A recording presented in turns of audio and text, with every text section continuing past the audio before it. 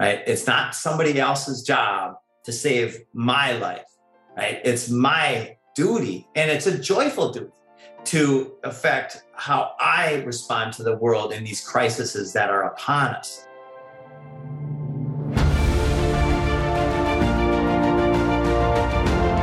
Hello and welcome to the Daily Helping with Dr. Richard Schuster. Food for the brain, knowledge from the experts, tools to win at life. I'm your host, Dr. Richard.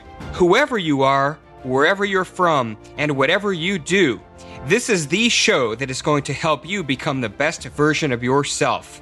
Each episode, you will hear from some of the most amazing, talented, and successful people on the planet who followed their passions and strive to help others. Join our movement to get 1 million people each day to commit acts of kindness for others. Together, we're going to make the world a better place. Are you ready? Because it's time for your Daily Helping. Thanks for tuning into this episode of the Daily Helping Podcast. I'm your host, Dr. Richard, and our guest today is not only awesome, but he shares a topic that is so timely, and I'm really excited to share him with all of you today. His name is Jim Gale. He's a 4-time All-American and National Championship wrestler who created a mortgage company that reached $1.3 billion in sales in only 3 years. This led him to retire early and go after another one of his life goals. Jim bought a boat, lived on the ocean for a year, and moved to Costa Rica to build eco-villages where he discovered permaculture, which we're going to talk a lot about today. It changed his life, and he realized he needed to bring this to every household in the world, which led him to create Food Forest Abundance. Jim speaks regularly on many of the largest podcasts that you probably listen to, and he speaks about sovereignty, entrepreneurship, mindset, and freedom. Jim Gale, welcome to the Daily Helping. It is awesome to have you on the show with us today. It's awesome to be here, Dr. Richard. Thank you so much. And I'm so excited and inspired to share this message with you and your audience, because it's a message that is not only incredibly logical, it's beneficial on every level, and it's actionable. By the end of this talk today, people will know exactly what they can do to start becoming self-reliant, which in every way will benefit themselves, their families, and our world all at the same time. I love that. You know, I teased a little bit more of your story than I usually do when I do these intros, but I left a ton out because there's a heck of a gap to go from graduating college to creating a company that exceeds $1 billion in sales in just 3 years. So talk to us about that part of your journey. So the biggest life change that I had, if there was one catalyst, it was I was 19 years old and I was driving from Minnesota to Texas because I had become part of this network marketing company. And on the way there, somebody put in the cassette player back then, Dennis Waitley, The Psychology of Winning. And it blew my mind. We listened to it for 24 hours there and 24 hours back, and I had never heard these concepts. These concepts, like Napoleon Hill states, whatever the mind of man or woman can conceive and believe, it can achieve. And I was like, how is that true? Right? Why didn't I learn this in school? And then right when we got back, my college wrestling coach said to the whole team, you have to write your goals. It was a Friday afternoon. They said, and you have to have these on my desk by Monday morning or you're not coming to practice. Now, wrestling is why I even got C's and C pluses in school, because I wanted to get enough grades so I could wrestle. Well, I didn't want to write my goals, but when I started, I'll never forget it. I got the goals sheets on a Friday night, and I threw them on my dresser, and they were nagging at me. Normally, I didn't do homework, but these I had to do because it was for wrestling. On Sunday night, I started writing, and something changed in my brain. For the first time of my life, I started imagining myself in a compelling future, a future that made me feel good. Right? It's really simple. It was so empowering to visualize what was possible that I started writing and I started dreaming outlandish dreams, at least according to my coach and my friends. I said I wanted to be a 3-time All-American and national champion. And when I handed the goals in, my coach literally smirked and he was holding back laughter. because I had failed radically the 2 previous years, right? Relative to my goals anyway. And so that act of creating a compelling future is then what I've taken with me throughout life. And that's what I'd like to share with your audience today. So let's dive deeper. So you got the Dennis Whaley audio. Yeah. You did go on to achieve those goals because you saw them, you visualized them, and you made them a huge part of really what you focus on every day. Talk to us about the transition after college and how you continued to use that to build what you built. So what that taught me was that it's true that if you can conceive and believe something, then you can achieve it. So I actually moved to Hawaii. I lived there for 4 years. I started as a bar back, and 2 weeks later, I was promoted to bar manager. And then pretty soon I was an owner of this bar. It was not a good investment in one sense, right? I lost that money, but it was an incredible investment in another sense because I became part of something. I had no idea what business was. In fact, it was a funny story. The 2 main owners and investors, the operating manager and the primary investor, were getting in a big fight. They're always fighting, right? And the investor gave the owner a book. It was what they didn't teach at Harvard Business College. And the owner took it as an insult, and it was meant to be an insult. That's how these 2 were. And he threw it on the floor. It's the first book I ever read. I was like 26-ish years old. And within that book, there was a poem that I read. And it's not exact, but it's something like, if you bargain with life for a penny, life shall pay no more. Although you'll beg at evening when you count your scanty store. For life is a just employer. It brings you what you ask. But once you have set your wages, why, you must bear the task. You'll work for a menial hire only to find dismayed that any price you'd have asked of life, life would have willingly paid. And those types of things just seared in my mind. And that was kind of the foundation for what I'm doing now. So, and again, you build this mortgage company, you exit the mortgage company at a reasonably young age, but you're on a totally different path now. And it's a fascinating path. So permaculture, let's talk about your journey to permaculture. And then we got to take a deep dive. I've said the word a couple of times. Nobody listening to this probably knows what it means. So let's talk about that journey. Yeah. Okay. So after Hawaii, I traveled the world for a while. I wrote my goals again at 29 that I wanted to have financial success. I did the mortgage company. And I looked at, I didn't know anything about mortgages. I was invited into this other guy's company. I stayed there for 3 months and I realized that he couldn't get anything done. Then I went to 2 other companies and I learned from them. And then I started my own company about 11 months in. And what I had seen in the industry was that it wasn't run efficiently from my perspective of ignorance, of not knowing the industry. But I don't, there's no boxes for me. That's the one thing I learned from these amazing teachers, Napoleon Hill and Dennis Whaley and all the rest, is throw away the box, the belief system, the bad science and the bullshit about what's possible for us as individuals and for our society. So, and by the way, when I was making all this money, I still hadn't reached a point of contentment because I thought it was about the money. When I was broke, my goal was to have money, right? And that's what a lot of people are going through right now. When we're suffering and we don't have enough finances to do the things that we need to do, then that's the first thing, is create the resources so that you can achieve your goals. And it's not about the resources you have. It's about the resourcefulness that you create. So anyway, so then after I got done with that industry, I moved to Costa Rica and I had my first 2 daughters, and I started looking at the world from a more long-term perspective. Like, what's the world going to be like in 5 years, 10 years? What's the world of my grandkids going to be like? And that's when I learned what was going on in the world. I red pilled, and I also learned permaculture. Now, when you take all of those 3 things and you put it together, I learned I was certain that we are destroying our planet on multiple levels. And the number one destruction is the poisons and the poison producers that are coming at us from all these different directions. And so when I learned that and I didn't see a path forward, I went through, basically, I had a lot of time. So I was 10, 12 hours a day, I was studying the problem. And I was feeling crappy about it because I didn't see a path forward. And that's when Bill Mollison's quote came to me. And the quote was, "Though the problems of our world are increasingly complex, the solutions remain embarrassingly simple." And I actually started to bawl because from that day forward, I decided that I'm going to focus my energy on and my love on the solutions to these big problems. And I became obsessed about it. That was about 15 years ago.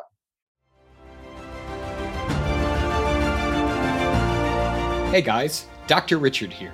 For the past 7 years, I've been privileged to bring you incredible guests who are changing the world and can help you become the best version of yourself. I'm really excited to share with you a new quiz that I created based on my clinical training that will curate for you a custom list of my top episodes and actionable strategies to help you wherever you are on your journey. All you need to do is go to drrichardschuster.com to take it, and it's 100% free. You'll be taking the next step on the journey to unlocking the power of you, and I can't wait to see where you'll go.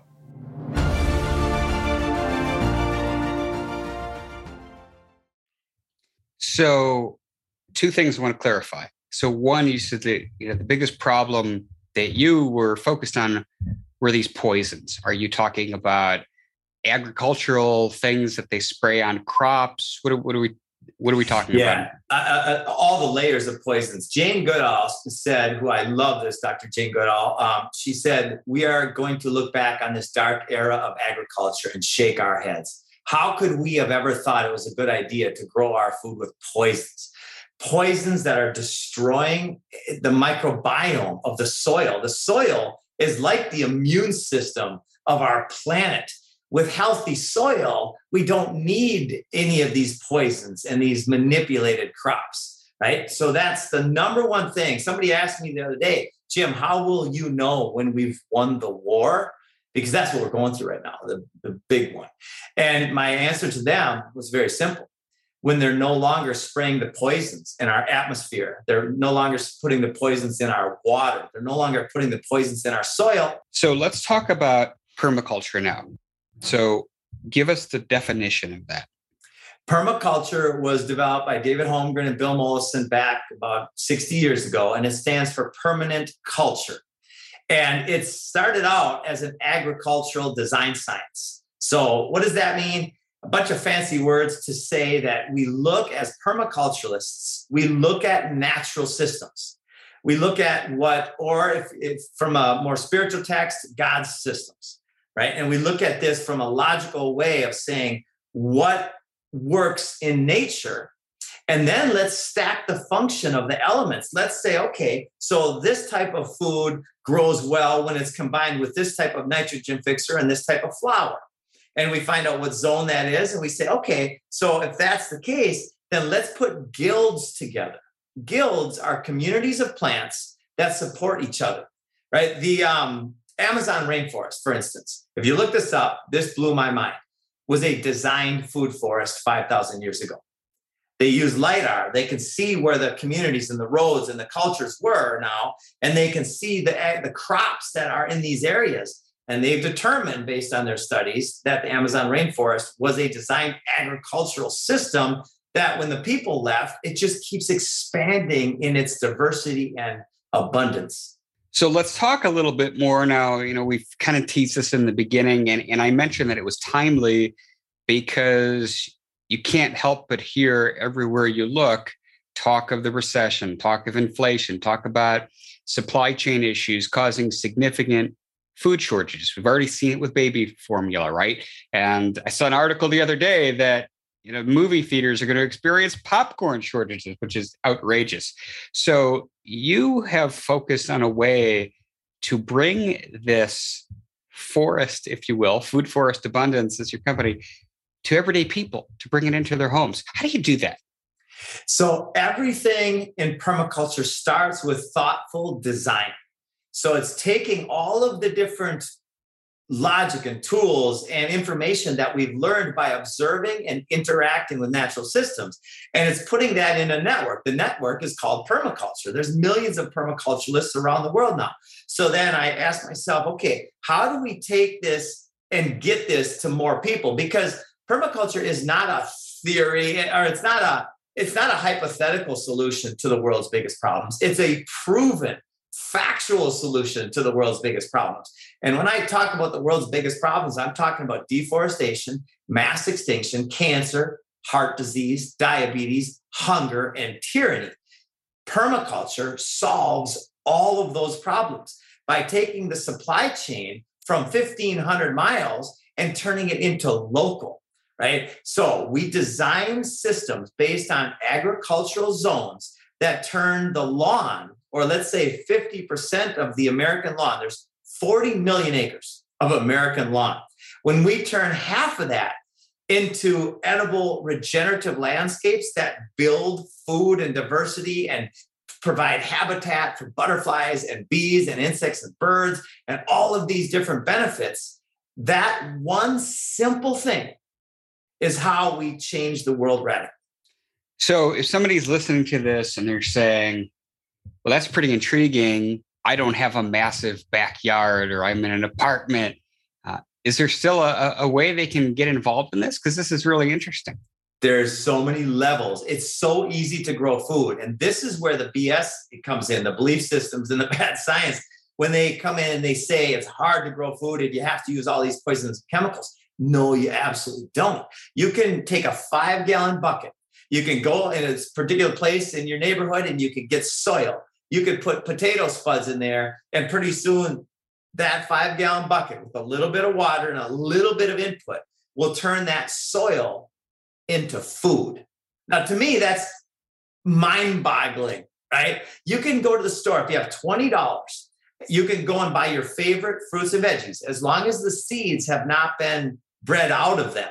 You can buy these fruits and veggies. Then you can go on YouTube and you can take some of the seeds out of the tomatoes and cucumbers and squash and pumpkins, and you can then propagate those seeds, and you can start your own garden with a little bit of energy in, and you can now scale that where you've got thousands of plants over time. So you said something that was interesting, that people think that it's hard to grow food. I don't know that I've necessarily heard a difficulty level of growing food expressed one way or the other. But, you mentioned soil, you mentioned getting seeds, but, a couple of minutes ago, we were talking about how the soil's been poisoned. So if somebody's looking to do this, and particularly looking to do it on the cheap, where should they get their soil? What kind of soil? What kind of seeds? Let's start there. So every zone is different, right? If you're in Minnesota, I've got a buddy in northern Minnesota off the tip of Lake Superior. It's really cold. And he's growing 300 different types of edible and medicinal plants on his 5-acre property. And so basically what you would do is you could go to your local nursery. Nurseries, the people that work at nurseries, especially the non-big box ones, they know exactly what the best soil is for your zone. If you want to go on the cheap, you can just go ask them a few questions. And by the way, gardeners love to share their knowledge, because we realize what this means. When we catalyze a shift in consciousness leading to mass adoption of this most logical and beneficial thing, well, we know that that's how we change the world. So start asking around is the answer. Asking locally, right? Think global, but ask around local and create those networks, and they will love to help. And that's what we do, by the way. Food Forest Abundance all over the world. We design and install food forests for people. Now, for people that want to save time, that's where a food forest landscape blueprint comes in, because we have a team of designers that will actually design a property to be maximum yield on minimum maintenance. And you said you need about half of a lawn, really to do this right. Yeah. Okay. A tenth of an acre. You can go online. Tenth of an acre property produces 6,000 pounds of food like a year. It's incredible. That's a lot of food. Yeah. But again, what I really liked is that you said, even if you're just in an apartment and you've got a 5-gallon bucket, you can start doing some of the stuff, which is really cool. So I definitely don't like to do doom and gloom, and that's not the way that you're obviously wired. But I do think that we can't live with our heads in the sand. Based on the experts that you've spoken to, and I know that you speak to a lot of authority figures in this area, what are we really looking at, as far as the experts are saying over the next, say, year and a half regarding food shortages? So this is something I study on a daily basis. I get multiple documents and news articles from around the United States and around the world about the food supply chain. And my friends, it's time to go to the store and get at least 3 months of food and put it under your bed, under the couch, in a shelf somewhere, because the food supply chain is in big trouble. The whole supply chain is already in big trouble. But when we take food out of the mix, because the average family has no more than 3 days food in their house, the system is unsustainable. All unsustainable systems eventually fail. So it's time to now turn the problem, which is centralized food production, and this is, by the way, a strategy, it's not an accident, into the solution, which is simply turn your backyard into a productive system. Talk to us a little bit about, I want to focus on the good stuff here. So you've been doing this for a while. Talk about the impact that your company has seen in terms of helping the world, helping people grow this food and have permaculture. Well, it's so exciting. This Napoleon Hill quote, whatever the mind of man or woman can conceive and believe it can achieve. I have taken that to heart and to spirit. And I ask the question, what can I conceive and believe? Well, and then we now as a network, we had 7-8 people 13 months ago. Now we're about 850 people around the world, and it's scaling exponentially. So what we can conceive and believe is that we affect the tipping point. When it gets up to, you've got the pioneers who have been doing this forever. That's just the way they live. Then you've got the early adopters. And when you get to about 9.2 to 9.6% on something that's logical, then it becomes mass adoption. Our goal is to affect that tipping point to the best of our ability. So what we see is a world transformed in the very near future. And we've got a very well-defined strategy to affect that change, which I can share with you here if you'd like. Please, yeah, let's talk about the strategy. So the simple solution is when we turn 50% of our lawns into regenerative edible landscapes. And I'm talking about perennials mostly. Now, annuals, and I'll differentiate. Annuals are plants that you plant once, like tomatoes and cucumbers and squash and peppers, and then you get a yield, and then you take some of the seeds from that yield and you can plant again. Perennials are fruit trees and berry bushes and hundreds of thousands of plants that you plant once and you never have to touch them again. Barring a catastrophic climactic event of some kind, they will literally produce food for generations. And that's the way I see the landscape all over in the years to come, is perennials everywhere in place of ornamentals, right? They add that extra function. So that's the solution. We know that. That's a very demonstrable solution to all of the world's problems, including, by the way, and this is where it gets into the strategy. Well, I'll back up and say what the strategy is. We have brought together a bunch of incredible people. Talked to Foster Gamble for an hour yesterday. He's involved. Sayer G is involved. All these amazing people. Darren Olean, who won the Emmy last year, is my partner. And Fraser, the producer of The Crocodile Hunter, and his mom. We've done a TV show about this. So we're bringing together all of these different amazing influencers. And we are having a strategy session on the 2nd, 3rd, and 4th of July. The first 4 sessions are going to be internal strategy. On the night of the 4th of July, we are going to share the strategy that inspires and empowers a freedom mindset with the world. And it's going out through all of our networks. So we're taking over the social media by inspiring these content producers and these influencers to share this simple message that inspires and empowers people to grow food and to take responsibility. When we take the responsibility back personally as individuals, because it's good for us and our families, and we demonstrate that, then we expect mass adoption to happen in the blink of an eye. And this is where it gets exponential.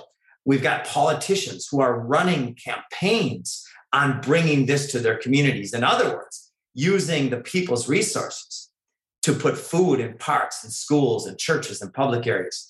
We've got corporations and global bankers who are now working on decentralized banking structures. We've got all of these different elements of society coming together for this one simple goal that will change the world. I love it. This has been really interesting, and I think it's important. And I know that if your vision comes to reality, we will be self-sustainable, and supply chain issues as it goes to food won't really matter because we're going to be able to grow and produce our own foods for our family. So really, really cool stuff.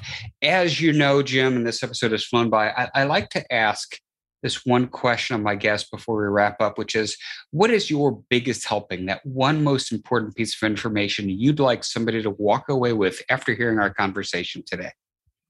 The most important thing is that the future of humanity starts in your mind, in your heart, and in your hands, right? It's not somebody else's job to save my life, right? It's my duty, and it's a joyful duty to affect how I respond to the world in these crises that are upon us. And how do I do that best? It's by a lot of meditation, a lot of prayer, a lot of silent time with an intention of asking for guidance. And then from some magical place, the ideas come. And then when they're inspired ideas, they motivate.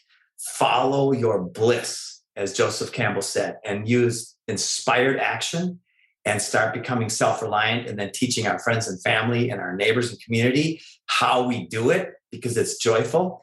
And that, my friends, is a solution right there. I love it. Jim, tell us where people can find out more about your work online. Awesome. So it's foodforestabundance.com. If anybody out there would like to grow your own food in your yard, reach out to us. We'll help design it in your yard to be productive. Also, if you want to be in the business of helping other people grow food, it's the most incredible and timely business I can imagine right now. And anybody can do it. You don't have to know anything about how to do it. That's what we are here. That's what our whole support team is here to do, is to help you help your community grow food. Outstanding. And we will have the links to everything Jim Gale in the show notes at thedailyhelping.com. Well, Jim, thank you so much for sharing your energy, your passion, and your wisdom with us today. Really appreciate you coming on The Daily Helping. Well, thank you, Dr. Richard. And to everybody out there, it's time. Let's have some fun with it. Absolutely. And each and every one of you who took time out of your day to listen to this show, I want to thank you as well. If you like what you heard, go give us a 5-star review and a follow on Apple Podcasts, because that is what helps other people find the show. But most importantly, go out there today and do something nice for somebody else, even if you don't know who they are, and post it in your social media feeds using the hashtag #MyDailyHelping, because the happiest people are those that help others.